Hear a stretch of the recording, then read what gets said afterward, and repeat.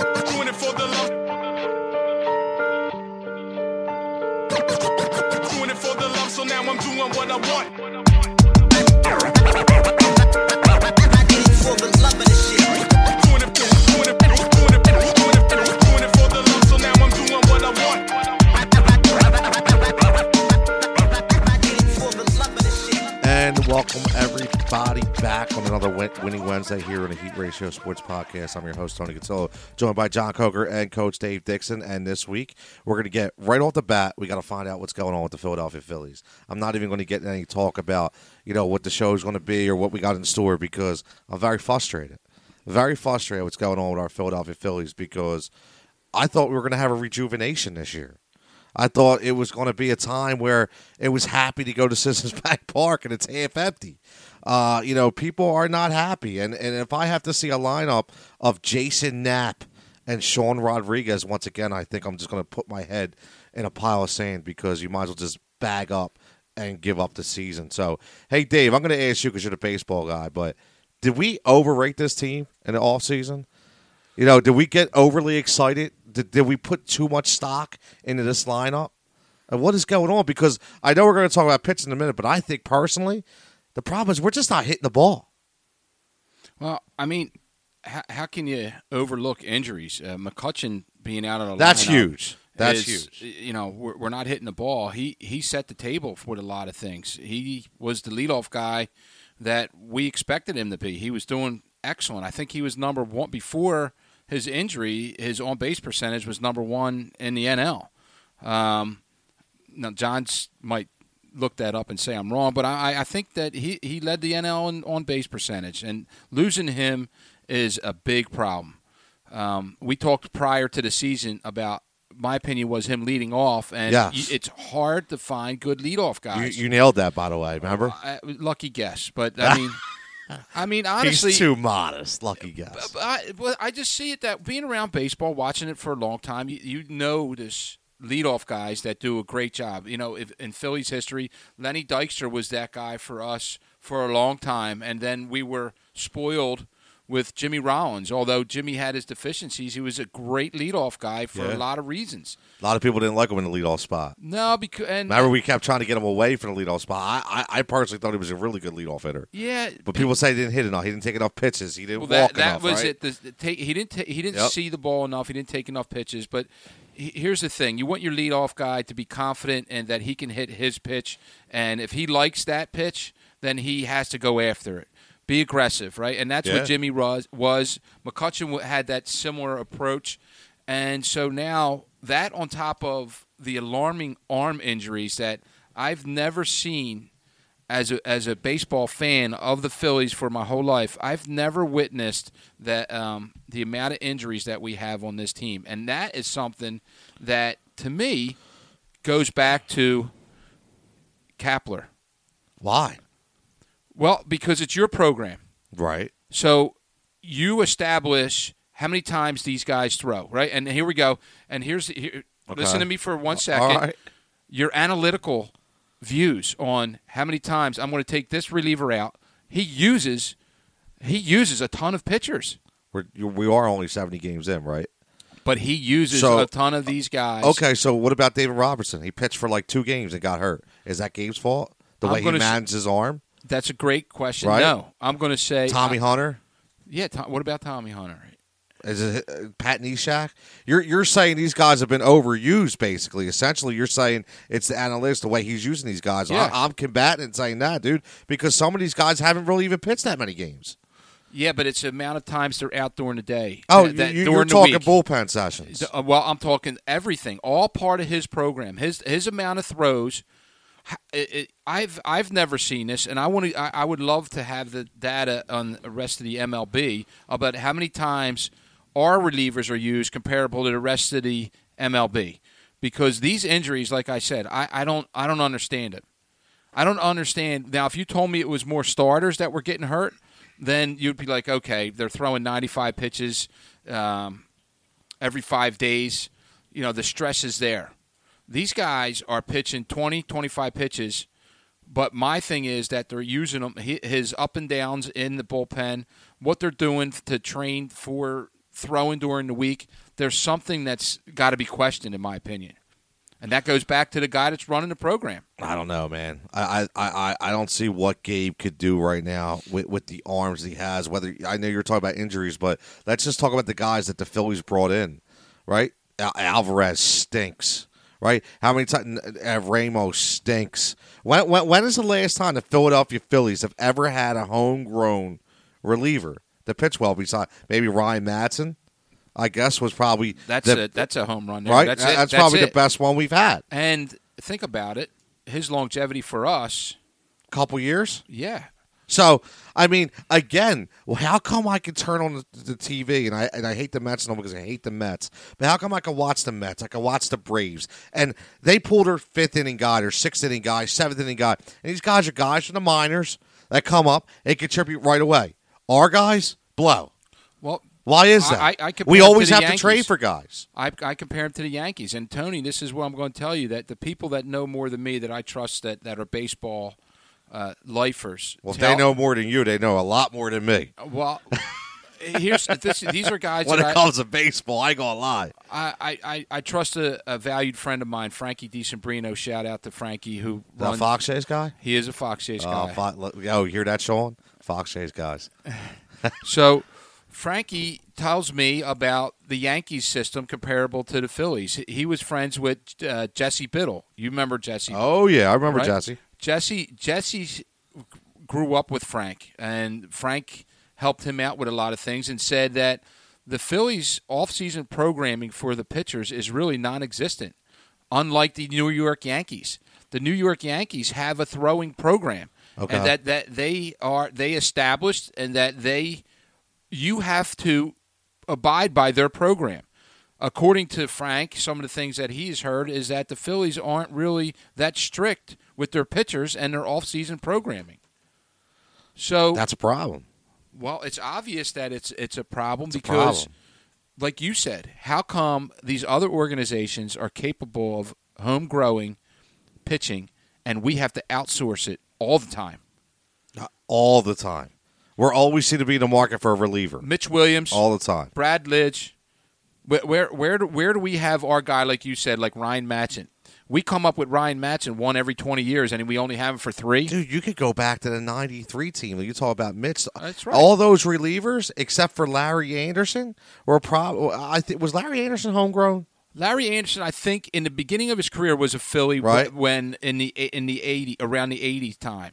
So, But when you think about that 93 team, guys like David West, yeah, he played a role. Pittsburgh Pirates, Right, David West, right? You're talking Roger McDowell, Yeah. long-time New York Met, Yeah. right? We always had to bring these guys in because we didn't have any arms. Still, So this is part of the deficiency in the program. Now, if you're the head guy, if you're the head coach, you're going to bring in your program. That's your detail.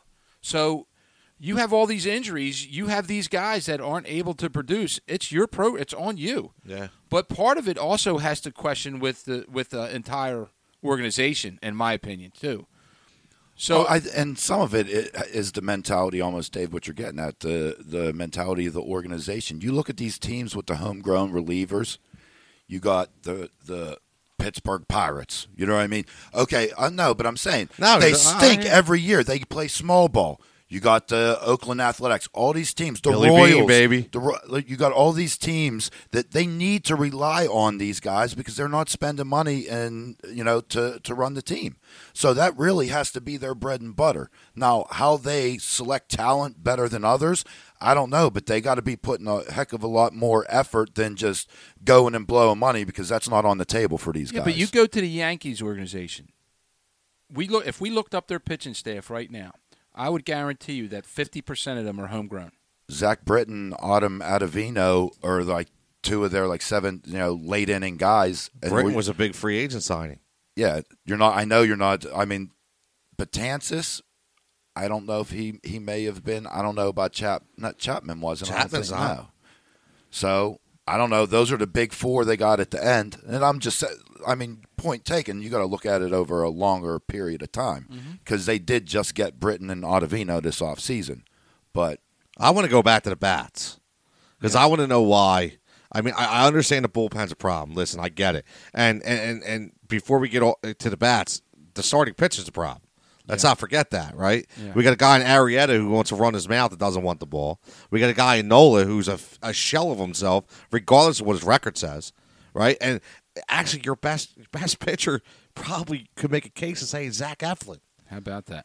right? Yeah. So, I mean, at the end of the day, So bring up the Arrieta thing. Well, delve into that a little that's bit. just That's a interesting. rumor. That's just a rumor because obviously he was supposed to pitch on the they call it the rubber match, right, against Atlanta, and I'm hearing he just wanted to skip a start. Maybe he didn't think it was the right conditions for him. And this isn't the first time we've heard this from Jake. This is the first time we heard this from a pitcher. We've heard this from Pat Neshek as well. Pat Neshek has gone out there and warmed up, and they give him a little call to the pen, and he go, you know what, the lats bother me. Don't really want to pitch today. So I mean, so obviously, I understand that they're veterans, and you do mainly side with veterans, and what do you do if Pat Neshek? I mean, this is a union aspect too. You're a union shop. I've worked in a union shop, so a union aspect too. The guy says he's hurt. Coach throws him out there. God forbid he gets blown up. Right? What's going to say? Yo, I told Coach I was hurt. Yeah. Right now, so it's a fine line. So listen, Jake's disappointed me. Because he was supposed to be, the veteran leader on the mound. He was brought here not to win games primarily, but to mentor this young pitching staff, right? And he hasn't really done it. And I'm a little disappointed. So I know you wanted to get into the no, hitting, but I look at the hitting because we were spoiled for what, a month, 2 weeks, right? We're like, oh, this lineup is unstoppable, right? But then everybody just went cold at the same time. Yeah. So. Obviously, Maikel Franco stinks, right? He gave you what he had. That's it. You know what I mean? For lack of a better term, he blew his load in a week and he's done, right? He can't do anything, right? So a name we talked about in the offseason, maybe they bring a guy in like Mike Moustakas, right? They didn't do it, right? So they stuck with Mikey Franco, biting him in the ass. Maybe, hey, everybody likes Nappy. That's what Gabe calls him, Nappy. I can't stand Jason Knapp. I think he's a stiff. So everybody likes him. Well, he can't. He's hitting 182. That's wonderful. That's what I want to see. Throw him in the lineup, right? So, again, another guy who they misjudged. Listen, Segura's batting under 280. He's a lifetime 301 hitter. There's something going on. Cesar Hernandez, here's a problem, too. McCutcheon injury was huge. And, huge. Cesar Hernandez gets put in the leadoff role. You know what he's batting? No, I'm not sure. He was 5 for 50 with an OPS of .243. Okay, that's not cutting it. That's not getting it done as a leadoff hitter, right? And the other guy that you would hope could be the leadoff hitter, Roman Quinn, is probably made of Lennox Glass because every time he gets on the field, he gets hurt. Right. So Matt Klintak, to me, has an issue here. Yeah. But the problem is you gave up your number one farm prospect for JT Realmuto. And I'll be honest with you. If you look at Realmuto's stats, he's basically on par to do what he's done in his career. But when we got him, what do we think? Right away, we're like, oh, in this bandbox, he's going to hit 30 home runs. We all bumped him up plus 10, right? Yeah. It looks like it's not happening. Yeah. Bryce Harper, everybody's getting crazy. He's not worth the $330 million. Listen, this is typical Bryce Harper. He's still going to end with 35 home runs, knocking 110, and bat 250. That's what he does. But he's very streaky. Rhys Hoskins is another guy. He is essentially on pace to do exactly what he's done every year. So that's why I'm asking, did we overrate this Phillies team? I don't think so. You don't think so? No, I don't think so. I think that because of this injury and because the life of a baseball season, you're 2.5 games, I think, currently out of first place, and we're in the middle of June, and the baseball season is full of ups and downs, and we are obviously on the downside of what we've seen so far, right? So True. I think you have a glaring hole in that leadoff, and we need to find via either trade or somebody magically appears and can do that, which I don't foresee unless it's Kingery. Well, here's the thing. Kingery's probably saved their season, I would think, in the past couple weeks. But you're going to get to a point where you may be forcing Kingery to do something he's not. The other night they put him in a 3-hole. You're forcing. He's not a 3-hole hitter. Now you're getting spoiled, right? Leave him go where he's at and let him continue to flourish, right? The problem is you're getting in his head now. So if he goes bats 3-hole, he gets a different pitch sequence, right? Mm-hmm. He goes 0 for 4 and strikes out 4 times. Now the mental aspects, right? You're killing his mojo, man. Yeah. So you got to be careful what you wish for there. I'm not wishing for. No, not you. I'm not wishing for. But if you don't go get something, like 1-hole hitters don't fall off trees. No, that's a specific mindset. Yes. that and this is why I said about McCutchen doing it, and he can do it, and if you don't go out and get that specific need, you're going to have to fill that void. And Caesar, that's why we've seen Caesar there, and he's not really. No, he's not really a leadoff guy. He's not a leadoff guy. You're laughing. Your original question was, did we overrate them? Philadelphia did, but I don't think outside of Philly did. That's a good answer. That's my opinion. Okay. It was, we got Harper. We have nothing to worry about. Think back 2 months ago. To me, it's still the same thing. Look, Dave said it. You got ups and downs through a season. You're not going to go through an entire, there are a few teams. It could Dodgers. I mean, they're steamrolling. You always have 1 or 2. Absolutely. But that doesn't mean, that's no guarantee that they're going to win the whole thing. They're rolling right now. You're going to hit adversity, and you're going to hit it more than once. You're going to have another month where you're not going to hit or you're not going to pitch. All right? To me, the issue is still the pitching. Yes, a leadoff hitter would help. But they're not hitting home runs. They're in the bottom of home runs. Yes. You know what I mean? They're towards the bottom and batting average. Bottom and everything, bottom dude. Third. But like you said, but they're in second place. Segura is going to hit. He always hits. He's going to hit. All right? Look, Franco was dead weight. You have those holes that need to be filled, okay, with players, and, it hasn't been there yet. That's not to say that it's not going to come. That's not to say that you don't get someone in a trade. But I think just naturally, once these guys get on base, once some of these guys get a little more power stroke, I mean, you're talking if the top 2 guys hit 8 points better, and then you got a couple home runs behind them with Reese, Kingery, Harper. All right, now you're winning ball games. Now you're scoring runs, and you're kind of back to square one. So, well, who's closing those games out? Well, right. Neris. Well, and to me, it still comes back to pitching. I mean, yeah, there have been a rash of injuries to the relief pitching, but there's still been no consistency in the starters. No, not at all. I think Arrieta is held in too high of a standard for what he did 3 years ago with the Cubs. 2015. We keep talking about 2015. Yeah, there's guys that have career magical years, and it doesn't necessarily repeat. And I think what you had last year, which was about a 3.94 ERA, something like that. That's about the guy he is. He's right. Well, that's why I was saying he was more of a mentor. He's supposed to be your mentor. Yeah, but also remember the BS last year or in the midsummer. Wasn't he? Who'd he call out? Did he call out Gabe Kapler? There was that big to do. He called. And like I'm just saying, he's not. He ain't necessarily the guy that I would want to be the mentor because I don't know. I kind of feel like he got a. I don't know. He's not the mentoring type. Leopard Speedos when he sweeps around. Actually, you know what? That would be a good match for you because, you say back in the day you used to clean up the frat, listen to Shania Twain. So you and Jake probably could hang out sweeping the floor together. That's fine. God. But how would Josh Donaldson look? I know this is hindsight, right? I know this is hindsight 2020, but you talk about for an extra $6 million, money's no object for the Phillies now, right? We could have had Josh Donaldson playing third base instead of Maikel Franco. Yeah, but I think he's stinking it up too. No, Donaldson's playing pretty well, dude. Check his numbers out.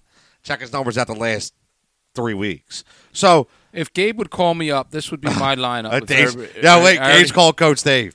Here we go. If Gabe called me up, this is what I'd be: 1 through 8. I'd go Segura, Realmuto, Harper, Hoskins, Kingery, Bruce, Franco, Hernandez. Yeah, well, here's a problem. Bruce is hurt. Yeah, it's just for now. Right, for now, but I'm just saying, and, if I will say something the other night in the Braves game, that Brian McCann game-winning hit, maybe if you had a defensive substitution out there, they make that play. Yeah, All probably. right, Jay so. Bruce needs to catch that ball. Yes. Okay, so I'm not giving any mulligans here for the bullpen that stinks that gave that game up, but got to make that play. That's just my opinion. But talk about, here the name, we just talked about starting pitching for the Phillies. We just talked about inconsistencies. One name that we heard last year and in the offseason was Charlie Morton. And we said, man, Phillies really like Charlie Morton. They really like Charlie Morton. Well, they didn't go after starting pitching. I don't know why, but they didn't. Charlie Morton goes to Tampa Bay Rays. And right now he's having a Cy Young Award winning year at 35 years old. Okay, 8-1, 2.37 ERA. I mean, this guy is mowing them down. And Tampa Bay's only a game and a half of the New York Bombers, who, by the way, lead the league in home runs, and just pick up Edwin Encarnacion. Okay, another bomber from Seattle. So, it kills me that why couldn't we have got Encarnacion? Probably because he's only a DH, right? Probably, right? At the stage of his career, like, where would he play here? So, okay, forget that. But I think more of the fact that, I see these moves being made.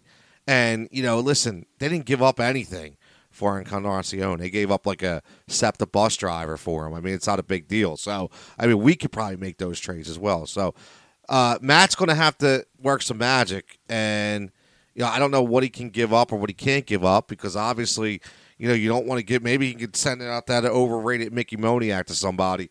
He could buy that guy up because here's another wasted draft pick. Let's go raid Seattle's roster. Well, they seem like the new Marlins. They're just giving people away. Kyle Seager.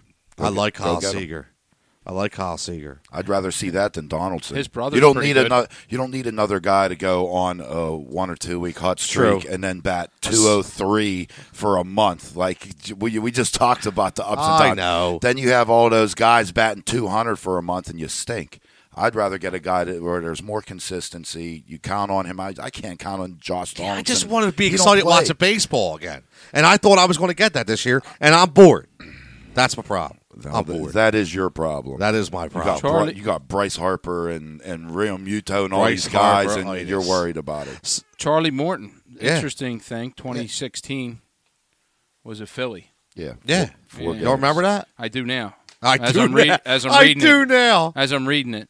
And then he played 25 games for Houston in 2017. Is that when they won the World Series? It was it wasn't 2018, was it? Correct. No, Yeah. 2017.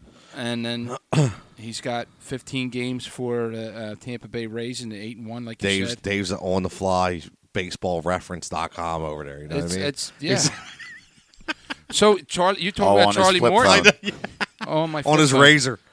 So what about Keuchel? Like why, and how come you didn't go get that? Probably. Who knows, man? I mean, they Why didn't do you want to pay the spend the mon- price. Why? But what? Here's to add on to what you're saying. What's your reasoning why?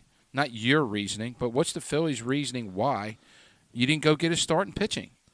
Listen, I honestly think that no matter what anybody says, I know the Phillies were, we'll always remember that the synonymous phrase of stupid money, right? We'll always remember that. I still think, even though they have tons of money, I still don't think they're willing to spend it all. I don't. I think they thought, listen, we're going to go out and we're going to trade for JT and we're going to sign Bryce and we're done. We traded for Segura. We were listen. ESPN was telling we had the best all season of any team in Major League Baseball. It wasn't just locally; it was nationally, right? Just like Johnson. So everybody was buying in, right? So now they're thinking, yeah, we're good. But wait, now we got to spend more money. I mean, it just goes to show you. Look what they did with the Jay Bruce trade, right? Jay Bruce owed a lot of money. They only made that trade because Seattle's paying 95% of it. So if they would have never done that, even though they knew they needed a bat. Right? So I just don't think they're really willing to spend what people really think they are going to spend. So I agree with that. I think that's been part of their it's been their MO. Yes, it has. Forever. Yes, it has. So, you're not going to be the Red Sox and the Yankees, but you'll be like that middling team right underneath. Just, we're going to get close. Yeah. But we're never going to be – they don't want to be the number one spending team in baseball. I guarantee you that. Yeah. It's not going to happen. But sticking with baseball – I want to talk about a little fun segment here because we're already like 25 minutes in talking about the Phillies, so which is fine. It's baseball. It's a big deal right now, right? But I want to talk about card collecting and sports memorabilia real fast because, I follow a lot of at Low End Cards is one of them.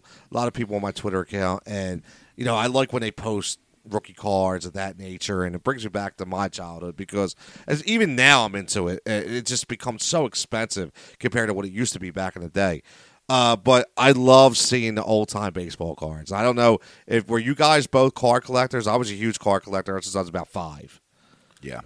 Honestly, when I say 5, I mean the post Drake, the Tasty Cake cards, right? I mean they were huge. I couldn't wait. The Bazooka cards, with the gum in it, Yep. Oh, dude, it was great. Those were the best cards to get. You could find the 1990 Topps card. You get 15 of them. No, to find in those other ones, like, oh, dude, I never seen that card. I know. You know what I mean? I know. Those were the ones I liked. I was a huge. Remember when Topps, and we'll get to some specific cards because we had some people tweet into us about cards that they their special cards that they remember growing up. But remember when Topps? It might have been 90, maybe 92.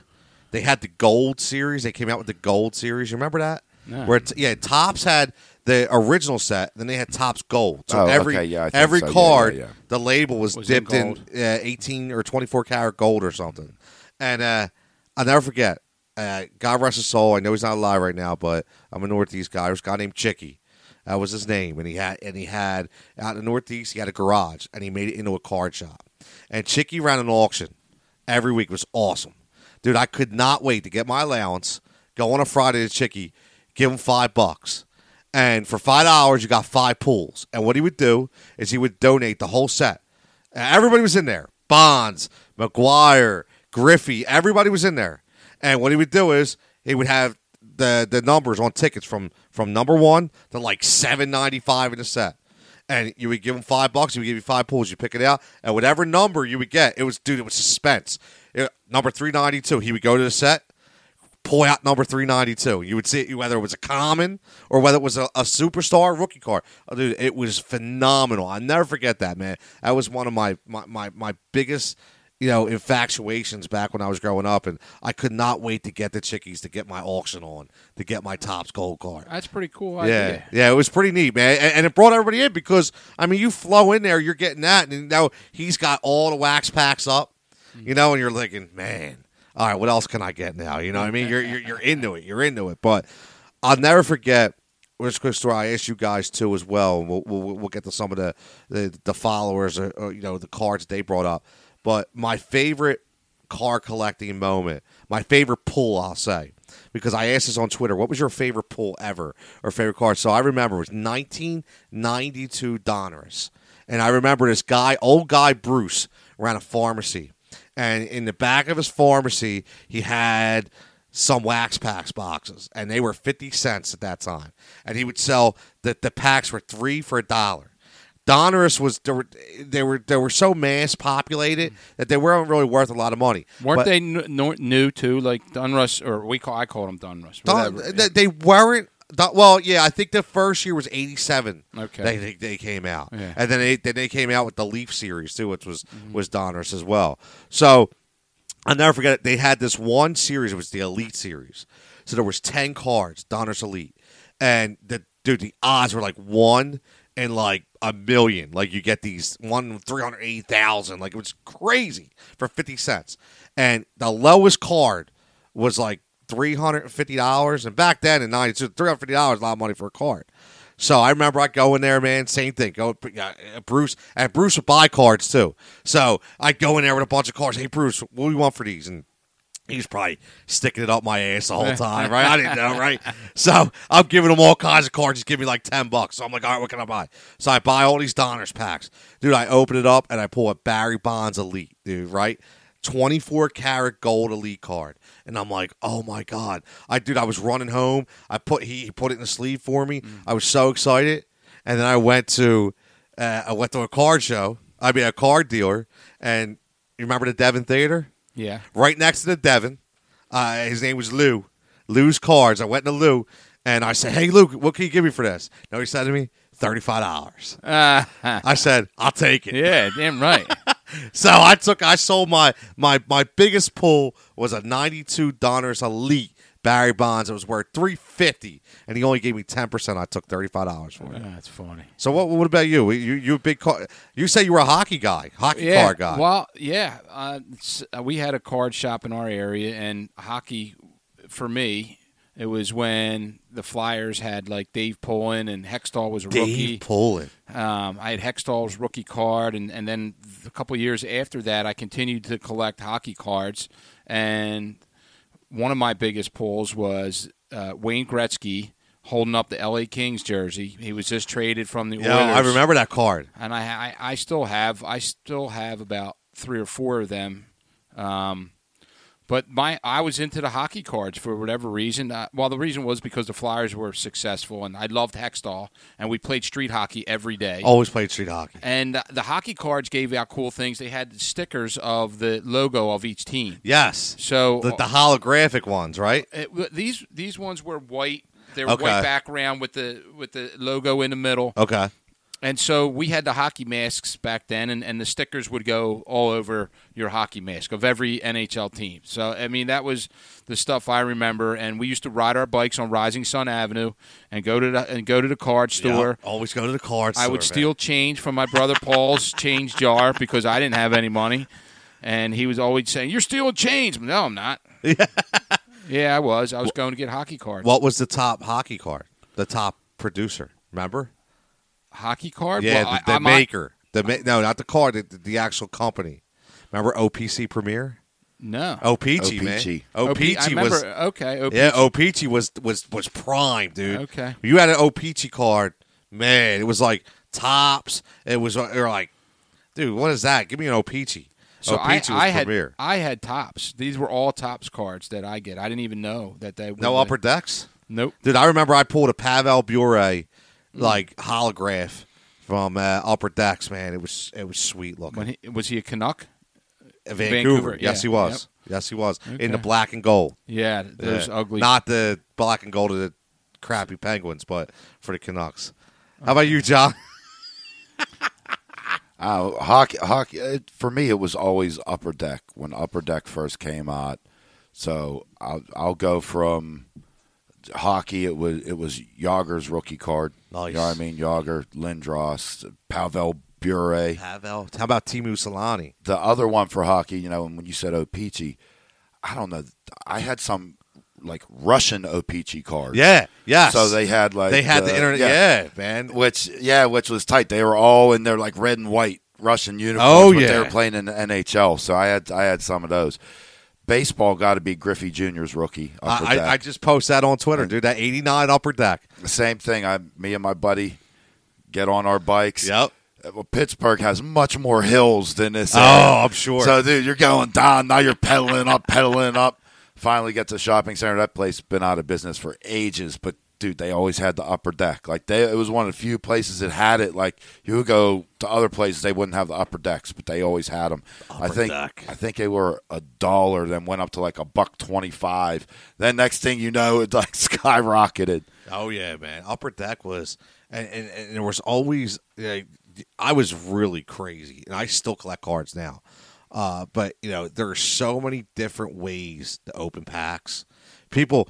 I would get mad at my buddies and they would just destroy. I'm like, dude, you just destroyed every card in the pack. Like, very slow on the lip. Bring it back. You got to take half of the pack open on one side. Very easy so you don't mess the corners up.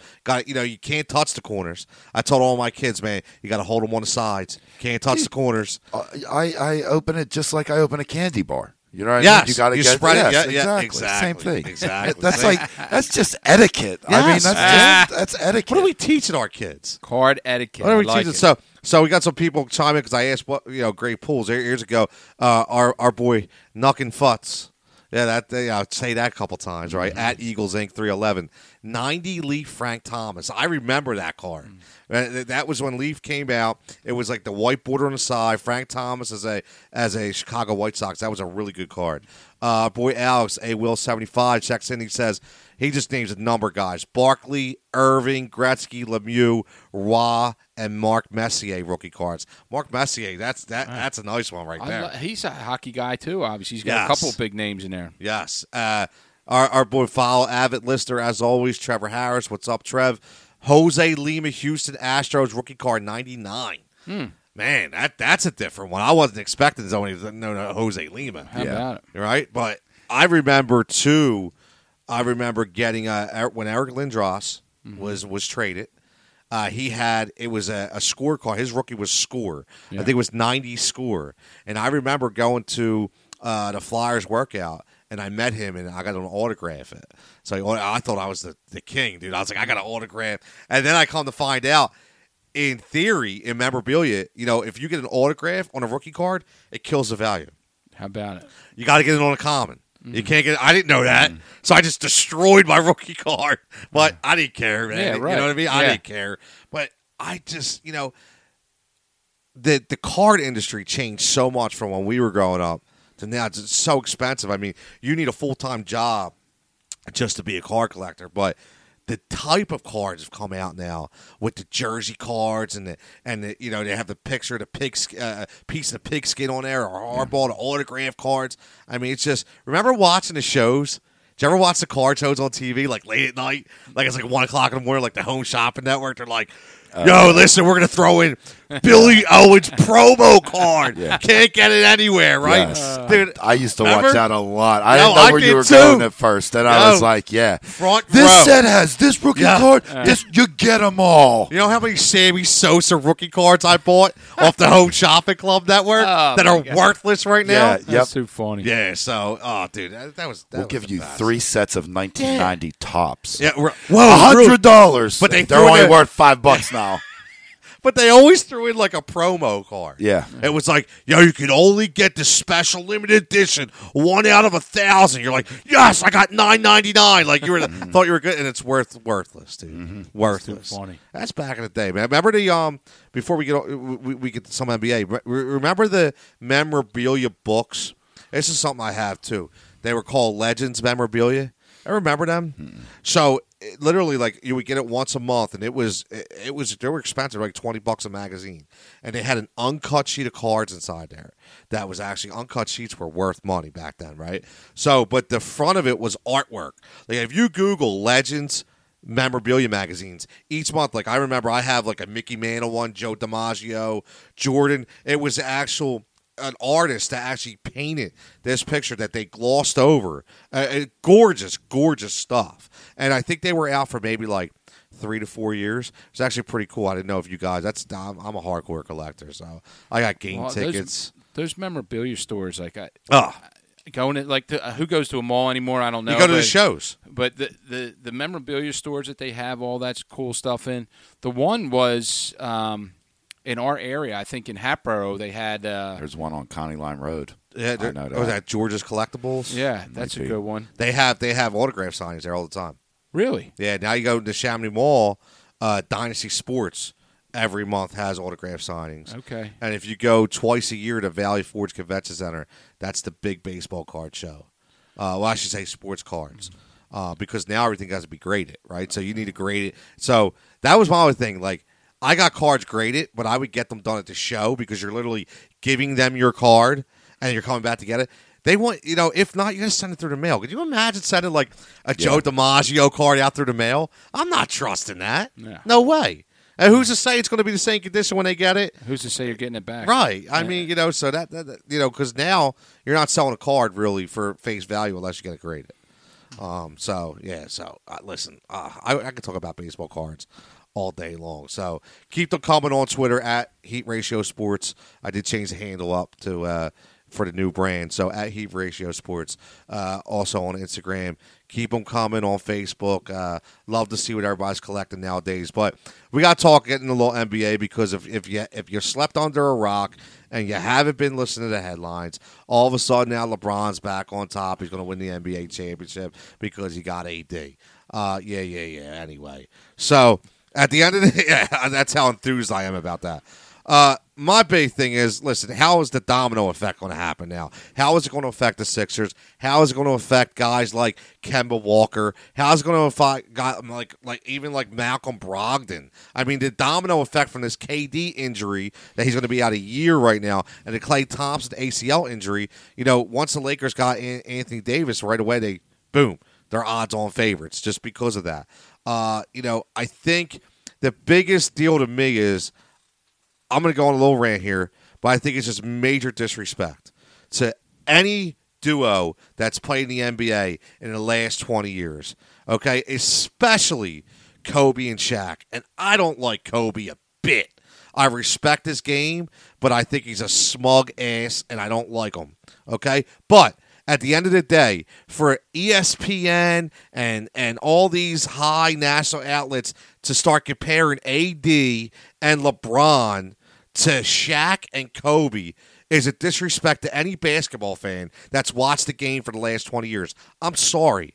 Right away, you trade for a guy, and I know Dave, you would say 26 and 11. I don't really care what this guy's stats are.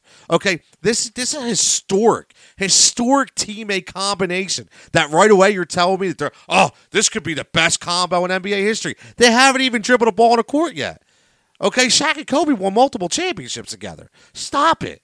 You know what I mean? Like, why do we do that? I don't understand. Why do we got to always compare to other people? Let it play out. If they win 3-4 championships, you know what? Hats off. I'll put them in the same token. But for you to post a picture of, Shaq and Kobe next to LeBron and AD, dude, it just kills me. It kills me. I want to unfollow anybody who even posts that. It really bothers me. I'm sweating. I'm sorry. It just bothers me. Well, that's part of what we do. Like, we're in our little show here. We make comparisons. LeBron James came out of high school. He was compared to Michael Jordan the next day. Yeah, I get that. But you're talking about greatest duo. But you didn't say greatest player in NBA history. I mean, people are actually saying, this is already greatest duo in NBA history. Are you kidding me? Well, those people shouldn't breathe. Yeah, with they're us. credentialed reporters too, okay? Yeah. Well, they shouldn't breathe the same air as we breathe. It's ridiculous. You're comparing AD to Shaquille O'Neal? No, there's, in my opinion, there's only one other center in the NBA that I've seen play that is comparable to Shaquille O'Neal, and that's Akeem Olajuwon. And I say that in all due respect to Russell and Chamberlain, right? Because I didn't really see those guys play ever. I'm glad you said. I agree. I feel the same way. So I'm not saying that Will Chamberlain and Russell weren't the best. I'm just saying from what I've seen, Shaquille O'Neal, the next center comparable to Shaquille is Olajuwon, and I would take Olajuwon just because I liked his game better than Shaq's game. Yes. But to compare those two to those, first of all, like you said about Kobe, Kobe's game, I still think he's better than LeBron. I know people put him number 3 or whatever. I just think Kobe Bryant was more of a killer than LeBron James. So, but that's just my personal opinion. So you agree that right away that they should be favored to win it all right now? No, I don't. I agree.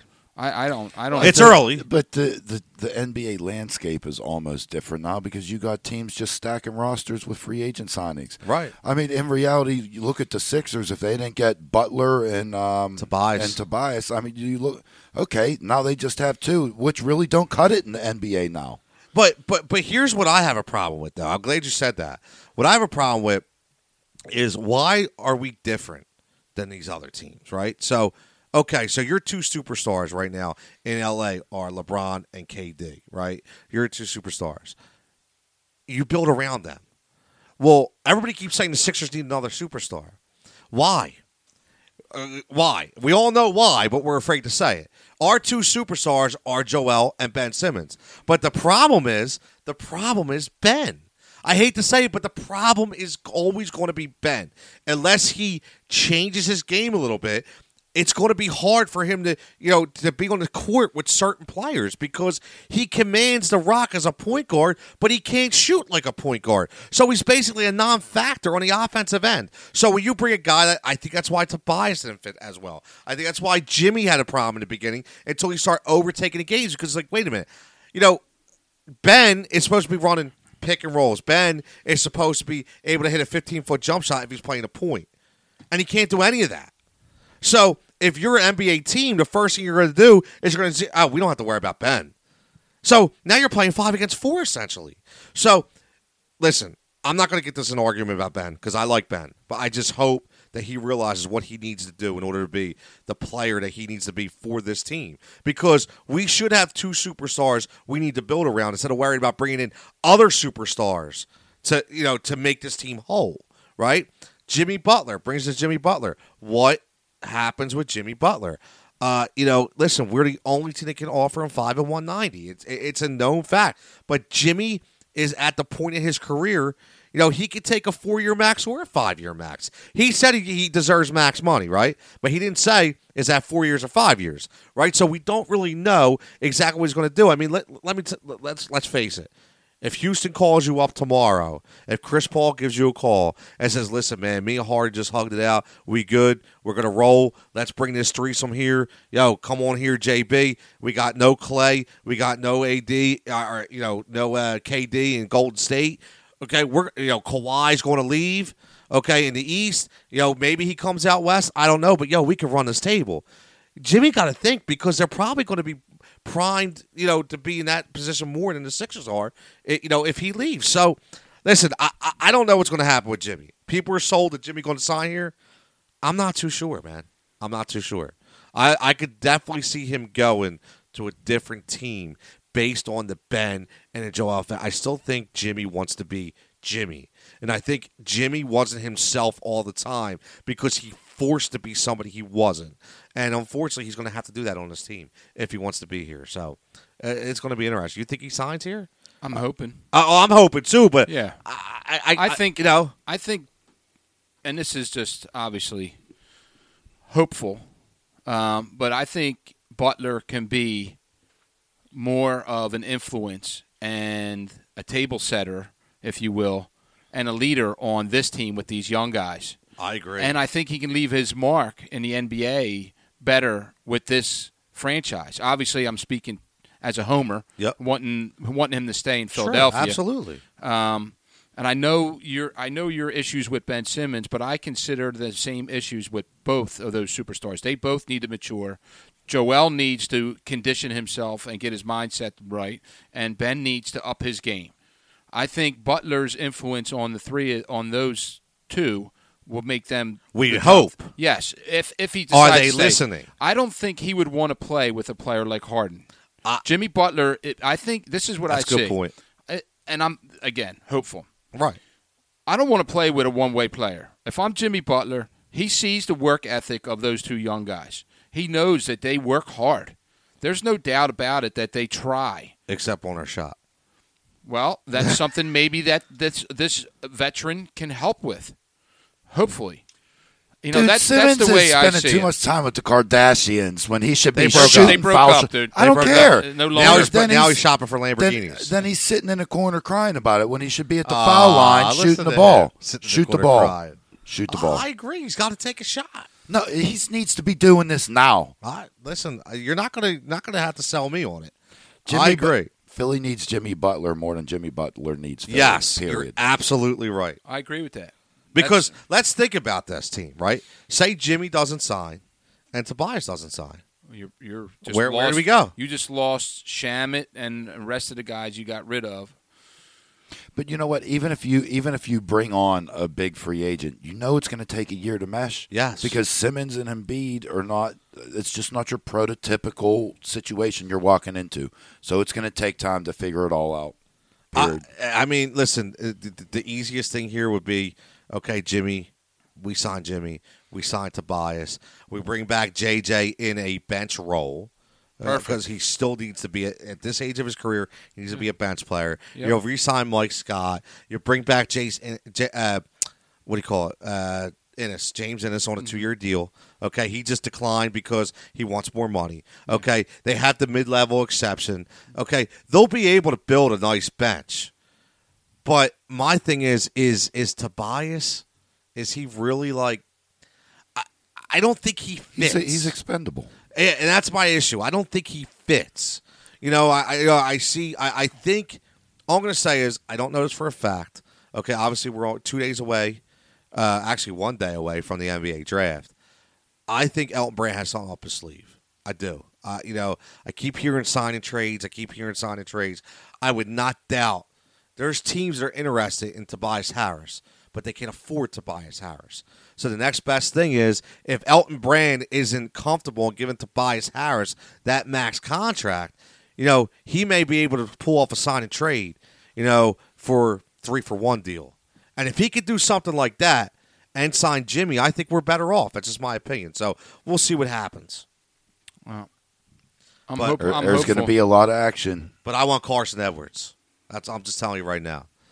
the kid from Purdue. I want Carson Edwards. I don't care if he's 5'11". I could care less. My man is a shooter. He's not afraid to put the ball up. He's not afraid, and that's what we need desperately on this team. Okay, you basically you bring a guy in like Carson Edwards, and you're basically putting him in for T.J. McConnell.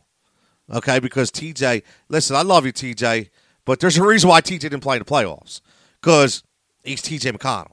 Okay, so let's just I respect what he's done, okay, because he's been undersized, okay, and he's limited offensively, and he's really worked his butt off to get to where he is. I mean, he's a great story. But at the end of the day, with the money he's going to command, he's going to do us no justice. If you're going to pay a guy like that, he needs to play. Not you can't be a guy you're afraid to put in a game situation.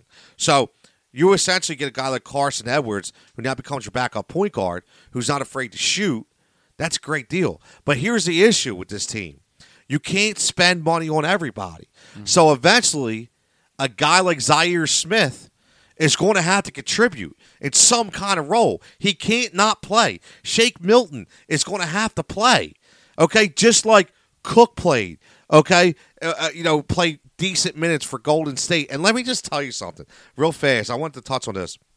I noticed this on our preview sheet when we talk about Golden State. Shout out to Andre Iguodala. Okay, and I am not an Iguodala guy. I never was. But I never questioned his work ethic and his effort. And, I thought it was funny that people were questioning. I think when you talked about Dave, I'm not sure, they kept saying, is he a Hall of Famer? Is he a Hall of Famer? I don't want to get in that I'm not going to get into that topic, but all I'm going to say is I watched him carry a Steph Curry-laden team in Golden State. I watched him play with so much confidence and so much poise, and that dude is unbelievable, and I don't think he gets enough respect. Okay, I apologize. I don't think he got enough from me. But this man, from the defensive end to the offensive end to the bench, I mean, he was locking like 25, 28 minutes. Okay, he was D'ing up everybody out there. He was killing Kawhi. Okay, he was killing Kyle Lowry. I mean, he was giving them fits. And he was hitting threes. He was doing pick and roll. I mean, he was leading that charge for that team. I think it goes unnoticed. Yeah. I really do, because we remember the Iguodala of, listen, Iguodala, he got max money. Why? Because we had no other choice. Mm-hmm. He had to be the face of this franchise, okay, when AI left. It is what it is. And he didn't live up to expectations, but was that fair? Did we put him up on a pedestal he wasn't ready to sit on? Right? He found his niche. He found his role. And I just want to give a shout out because I think he played so well. And that's the kind of importance you need as a six-man on a team. Yeah. And that's something that the Philadelphia 76ers greatly miss, especially if we're talking about going into a playoff series, right? So, listen, Elton Brand's got a lot of work to do. He's a big reason why they won multiple championships out there. Big time. Andre Iguodala is, I mean, it's crazy. He's done a really, really good job at knowing his role and understanding what his detail is supposed to be. And he accomplished that. He accomplished that and then some. I mean, he's given them more than what they expected from him. But he's always been an all-around good basketball player. It's just that, here we needed him to be, like you said, we needed him to be the next level, and he wasn't able to do that. But he's still, I don't know. He's a phenomenal player, man. Yeah, I mean, he's a true two-way player. Yes, he is. I mean, keeps himself in phenomenal shape. Yeah. Yeah, always was. You know what I mean? Yeah. So, listen, shout out to go. And that brings you up to the Golden State point, right? What do you do with KD? What do you do with Clay? Do you tank the year? I mean, essentially, you got Steph. Yeah. And, Steph's going to be 30 years old, right? Yeah. So, maybe you ease Steph this year. You give him a lot of rest. Yeah, right. Build up his ankle strength again, right? Yeah. You're not going to win next year. Right. Get a decent draft pick. And then you come back strong with Clay and Steph and Draymond. If you work out a deal to get him to stay. I mean, listen, I think KD stays. I don't think he has a choice. Well, they should sign them both. Right? So, at the end of the day, next year is up for grabs. And if the Sixers make the right moves, they could be in that talk. But they need to make the right moves. People need to want to come here. That's you need one guy to step up and say, I want to be a Sixer. And you never hear them in the mix. You just don't. You know, you see the Kawhi Leonard picture, and you see in the background the logos of the Raptors, the Clippers, the Lakers. Yep. Who else did I see in there? I think the Rockets might have been in there. Rudy Tomjanovich era. I'm like, the Sixers are never in the mix of receiving one of these big-time guys. And it's disappointing. You know, I would think that they would see somebody like Joel and Ben and want to play with them, but maybe it goes along the lines of what you two were talking about, and about, well, they need to develop these things in order for people to want to come here. So we'll see. You never know, man. You never know. So I want to touch on something. Get both your guys' opinion on this before we roll out. And real fast, we got another. My man Jeff Iatarola checks in, and again, check him out on Instagram. Okay, Audio Assassin. He's the guy who made our beat in the beginning, and our intro and outro. Man, he's sick. He's ripping the vinyl up. He stays true to his roots. So check him out. He checks in Ricky Henderson rookie 1980 Tops. That's a good card. You remember? I remember that card vividly. So Ricky Henderson, was that – hold on, don't tell me. His rookie card, did he get drafted by the Padres? Nah, that's Oakland. His rookie card was an Oakland A's card, though. He wasn't drafted. I don't know if he wasn't drafted by the Oakland. All I know is his rookie card was an Oakland card. Maybe I'm wrong. Because I remember it. I didn't think he got drafted by the – I could be wrong. It was the one with the he's actually in he's standing at base. I'm pretty sure it's the one where he's got the face smile signature on the card, banner up top. Google that. Google that 80 Tops Ricky Henderson. I'm telling you. So while you're googling that, let me read you this. Okay, this is from Kevin Arnovitz, ESPN writer. Okay, the headline is "Players Aren't Happy and Why." Okay, we're talking about the NBA. And his opinion, this is what he says. The NBA has been trying to figure out why its players aren't happier. One possible factor as we head into the draft, incoming NBA players aren't afforded the most basic amenity of professional and personal happiness, a say in where you work and live. So I think this is absolutely ridiculous. I don't know about you guys, but so now you're telling me that we should just go up to Zion. I mean, hey, Zion, where would you like to play and live? Because we just want you to be happy. Just want you to be happy, right? This is the most absurd thing I've ever heard before of in my life. Oh, my God. So, I mean, that would be great. Could you imagine on a normal day, your career, Dave, we're going through the classifieds.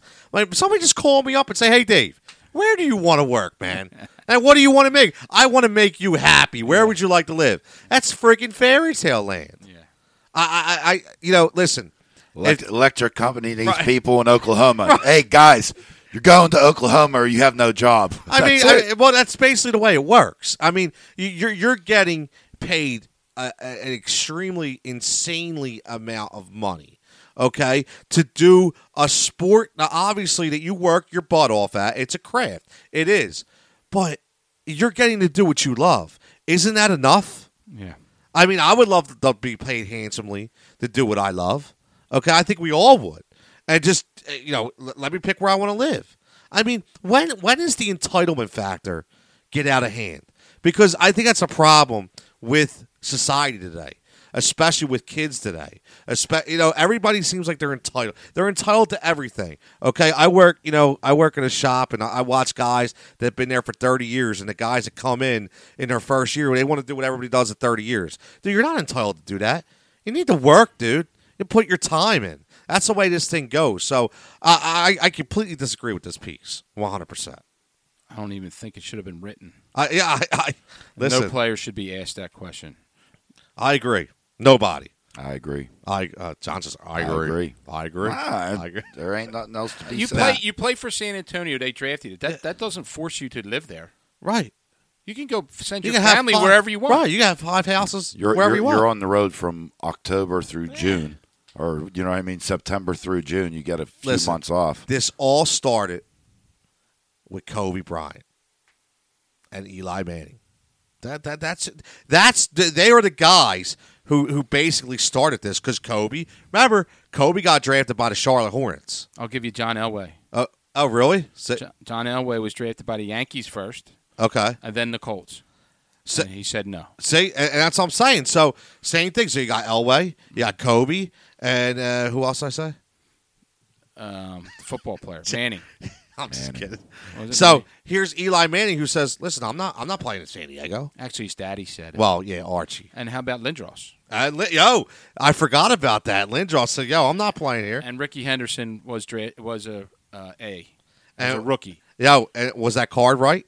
Yeah, I'm looking at it on John's did I describe it? Yeah, you did good. Like I said, you dude. did good. I'll teach you a few things. I'm listening. Yeah.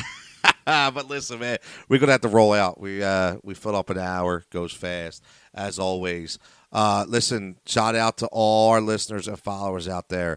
Numbers roll in, 23,000 downloads last month. So very proud of that. A lot of hard work goes into this show. We appreciate all the comments.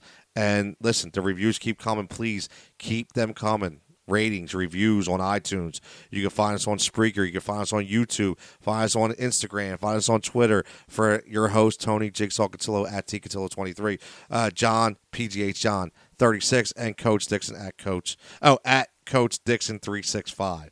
Dude, I was doing good for a while there, and then You did great. last week messed me up. So, remember? No. They had a Yeah. coach shirt, remember? Yeah. it messed me up. The one that you're Yeah. behind me. Yeah, so, all right, everybody. See you next week. We out.